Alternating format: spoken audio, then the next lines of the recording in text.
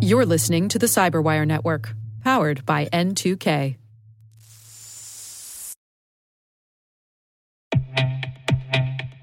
With over 8,000 threat hunters analyzing over 65 trillion signals daily, Microsoft works tirelessly with the federal government to keep our nation's data secure. This 30-year-plus partnership is driving mission innovation that is secure by design. Whether optimizing your existing defenses or tackling advanced threats with AI, Microsoft gives you the intelligence and the automation you need to defend at mission scale. Let's work together to stay ahead of emerging threats and secure your mission anywhere. Learn more at aka.ms/fedcyber. That's aka.ms/fedcyber.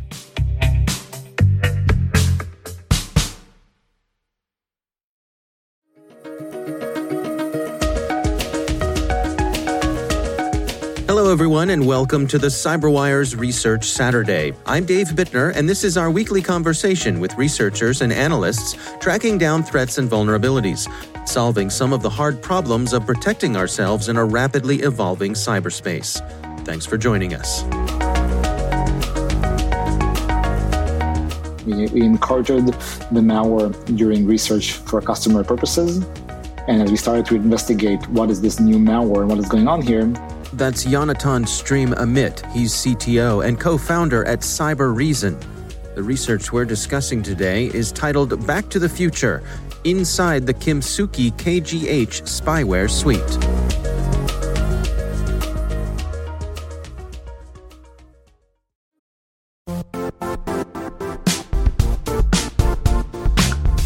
And now, a word from our sponsor, Zscaler, the leader in cloud security. Cyber attackers are using AI in creative ways to compromise users and breach organizations. In a security landscape where you must fight AI with AI, the best AI protection comes from having the best data. Zscaler has extended its Zero Trust architecture with powerful AI engines that are trained and tuned by 500 trillion daily signals. Learn more about Zscaler Zero Trust plus AI to prevent ransomware and AI attacks. Experience your world secured. Visit zscaler.com/zerotrustai.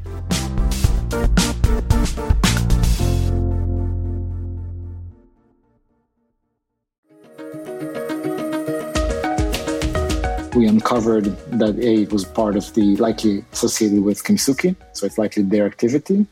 And B, represents a new technology, a new block of intelligence built by the Kimsuky team. Well, let's go through the research together. Can you start off by giving us a little of the background here? What's some of the history when it comes to the Kimsuky group? Absolutely. Kimsuky is a fascinating group, often considered to be officially working for the North Korean government, or at the very least affiliated with them. Their purpose is clearly political. They're historically been targeting mostly targets within the peninsula, talking about everything from think tanks and South Korean officials and similar groups relating to the South Korea-North Korea relationship. So as we're tracking them over the last couple of years, we're seeing the Kimsuky group transition from what originally was a very localized within the peninsula, looking at political targets, whether these are human rights activists or think tanks or South Korean institutions for defense analysis and education. And we've seen them expanding their reach towards new targets that are serving political goals for the North Korean government, everything from the global think tanks, human rights organization, and government research institutes, journalists that cover the area, and recently also companies working on COVID-19 and COVID-related research. Well, one of the things that you point out here in your research is the complexity of their infrastructure. Can you give us a description of what's going on when it comes to that aspect? Kimsuky is adopting a relatively complex modern infrastructure, everything from creating of fake websites across various entities, using compromised assets that have legitimate history, compromising them, using them as jump boxes and command and control centers, infrastructure from a code perspective, software that they developed that is able to become very complex and mature spy kits, what's known in the industry as RATs, remote access toolkits, which basically give the operators of those tools complete control of every machine they're hitting.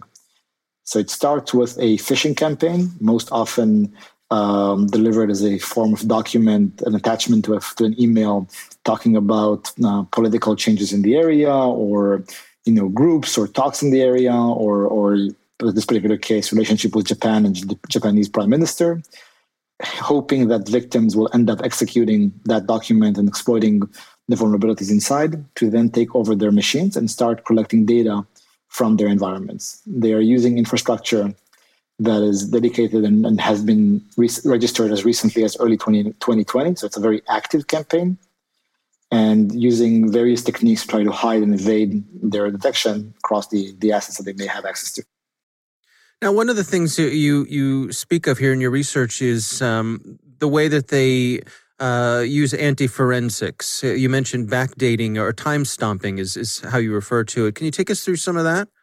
Absolutely. One of the tricks they did here, which was interesting, is backdating the software or time stomping the software. So it appears to have been created many years ago, 2016, 2015, in that area. The motivation for that is often to confuse researchers when they try to look at the sea of information that they have available for them and trying to tell apart the wheat from the chaff and understanding what's worthwhile. A lot of time, if something has been known and existing for a long time, it's very likely it does not exhibit new behaviors. This trick about time stomping is really their attempt to evade the researcher's attention, thinking, oh, this is old and established. We don't need reason to read that. However, when you start decomposing the other assets, whether it's code or servers on the internet or new domains that they use for communication, you quickly realize that all of them are relatively recent. Late 2019 to the past couple of months in 2020, you realize this is just an attempt to throw people out of their scent and not the real creation of this malware. Now, they're using a malware suite that is called KGH. What's going on with that? I don't have any interesting insight on the name itself. The string KGH comes from within the malware itself. So somebody in their build environment used the word KGH there. We do see, due to some operational mistakes on their end, that they have leaked a bit of information on how they're doing. So the project that was used to build this is called KGH. We know that because the malware itself, the authors of the malwares left some clues accidentally, most likely, in the malware, that it was compiled within a spy framework. And this is a KGA browser exploitation toolkit. It's a part of a known toolkit for them. The word KGH has been known and associated by North Korean and Kimsuky group in the past, all the way from 2017 research by OnLab, which is a great South Korean-centered research entity and vendor. It's very likely that they've made similar mistake of leaking that information on KGH multiple times. And they're making use of Word documents as well? Absolutely. One of the critical ways they deliver the malware is by sending phishing emails to their targets. The phishing emails have subjects such as interview with a North Korean defector. This would have a relatively high activation rate when they send it to various South Korean targets as well as think tank globally. If you had received an email, if the North Korean South Korean relationship would have been something that you deeply care about, the think tank in the area, and you had received an email of kind of a boutique interview, you are more likely to open this. So the psychological element of this attack are targeting with phishing content that is generated towards those targets. For example, for other targets, they use the interview with Prime Minister of Japan, and as a way to encourage people to open this data. Well, take me through the various functionalities that they're installing here, the bits of software. I mean, there's a lot of different things that are in play here. Absolutely. The KGH spy and the Kimsuky kit we discovered here is a previously unknown kit that gives the operator basically unfettered control of your environment. It starts with many of anti-malware evasion. So to get to execute with what's known as a fileless malware. So it doesn't actually have to drop multiple items on the disk and evasively execute its code on the machine. Once it's running, it is establishing connection back to the operator on the command and control channels to various through various assets on the internet that they have already, ahead of time taken control of, and gives the operators control of the environment. That could be things like recording audio. That could be things like stealing information from your browser, credentials, software. It includes recording your keys as you type. You type passwords or addresses. They can steal those information, taking screenshots, installing your software, and basically really doing anything as if they were physically sitting in the computer right now on their own. Now, another thing that you all have tracked here is a new downloader that you all have named CSpy, I believe? Yes. So CSpy, again, is able to, it's part of a modular approach to malware authoring. What they send initially isn't the full malware. They only send a small beacon whose purpose is, once executed, is to reach out through the internet and download the rest. The purpose of this has always been about smaller delivery and evasion. If this data is not executed, nothing is lost for them. But once it's executed, it starts a cascading effect of downloading more and more content from the internet in order to give the operators of this malware more control. This is a common technique by malware author, but shows a level of sophistication in building new detection capabilities and new deployment capabilities for them. It's kind of the way in which you can equate that to a software vendor writing for you as a very small installer, as a beacon, that then goes back and understands and downloads the rest of the payload. And CSpy itself has some anti-analysis techniques built into it. CSpy itself has a few built-in technology, evasion techniques into it, indeed. It starts by actually using a signed certificate. This appears to be a signed software. Signed signature is used a lot of time in the industry to verify authenticity of software. However, in this particular case, the certificate they used is by, of course, a different company called EGIS, which, of course, did not have anything to do with the malware itself. It was simply stolen from them and then used to sign the malware as it's executed. The certificate itself has been revoked, which means it is known globally that this is stolen and is no longer should be trusted. However, many systems are not able to correctly qualify and classify stolen signatures as being fake, and that's one of the evasion techniques that it's using. The second is about the usual packing, hiding of data, checking whether it's running on a virtual machine to thwart analysis, checking whether the memory looks as though it's running within a testing environment used by researchers. This content of the malware itself is encrypted, so the CSpy software itself decrypts itself as it's executing, so the cursory look by anybody but a very experienced reverse engineer is unable to find all of this and any trace of this is being malicious. All of these tricks are targeted towards both automated analysis, thwarting automated analysis, but also making it very difficult for researchers that take them download to really understand what's going on there. So what are the take-homes for you? What are the things of note that people need to be aware of when it comes to Kimsuky? We're seeing Kimsuky as a very active group, currently working really towards political agendas within for the North Korean government. The operation that they execute are meant to further what is right now top of mind for the political leadership in the area. Unlike other North Korean groups who often dabble with financial related activities in order to fund some operation, Kimsuky looks to be purely an intelligence operation. And as such, they are very capable. They're increasing their sophistication, their abilities. They're they are still relying on the tried and true methods of entering through phishing and entering through user mistakes to get access for it.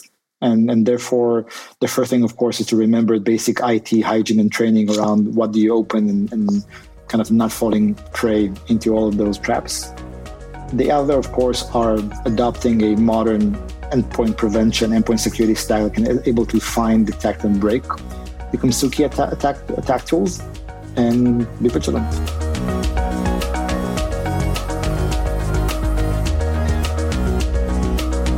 Our thanks to Yonatan Stream Amit for joining us. The research is titled Back to the Future Inside the Kimsuky KGH Spyware Suite. We'll have a link in the show notes. And now a word from our sponsor, SpyCloud, the leader in operationalizing cybercrime analytics. Traditional threat intelligence is a thing of the past. Cyber criminals are stealing vast amounts of credentials, session cookies, and financial data every day, and it's hard to keep up.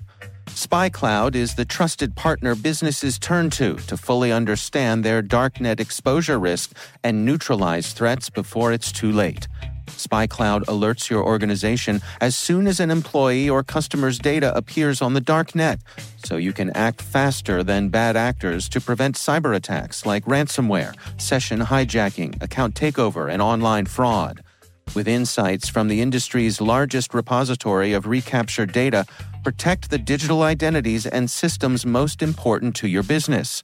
Get your free corporate darknet exposure report at spycloud.com/cyberwire and see what information criminals have in their hands today. That's spycloud.com/cyberwire. The CyberWire Research Saturday is proudly produced in Maryland out of the startup studios of Data Tribe, where they're co-building the next generation of cybersecurity teams and technologies. Our amazing CyberWire team is Elliot Peltzman, Puru Prakash, Stefan Vaziri, Kelsey Bond, Tim Nodar, Joe Kerrigan, Carol Terrio, Ben Yellen, Nick Valecki, Gina Johnson, Bennett Moe, Chris Russell, John Petrick, Jennifer Iben, Rick Howard, Peter Kilpie, and I'm Dave Bittner. Thanks for listening.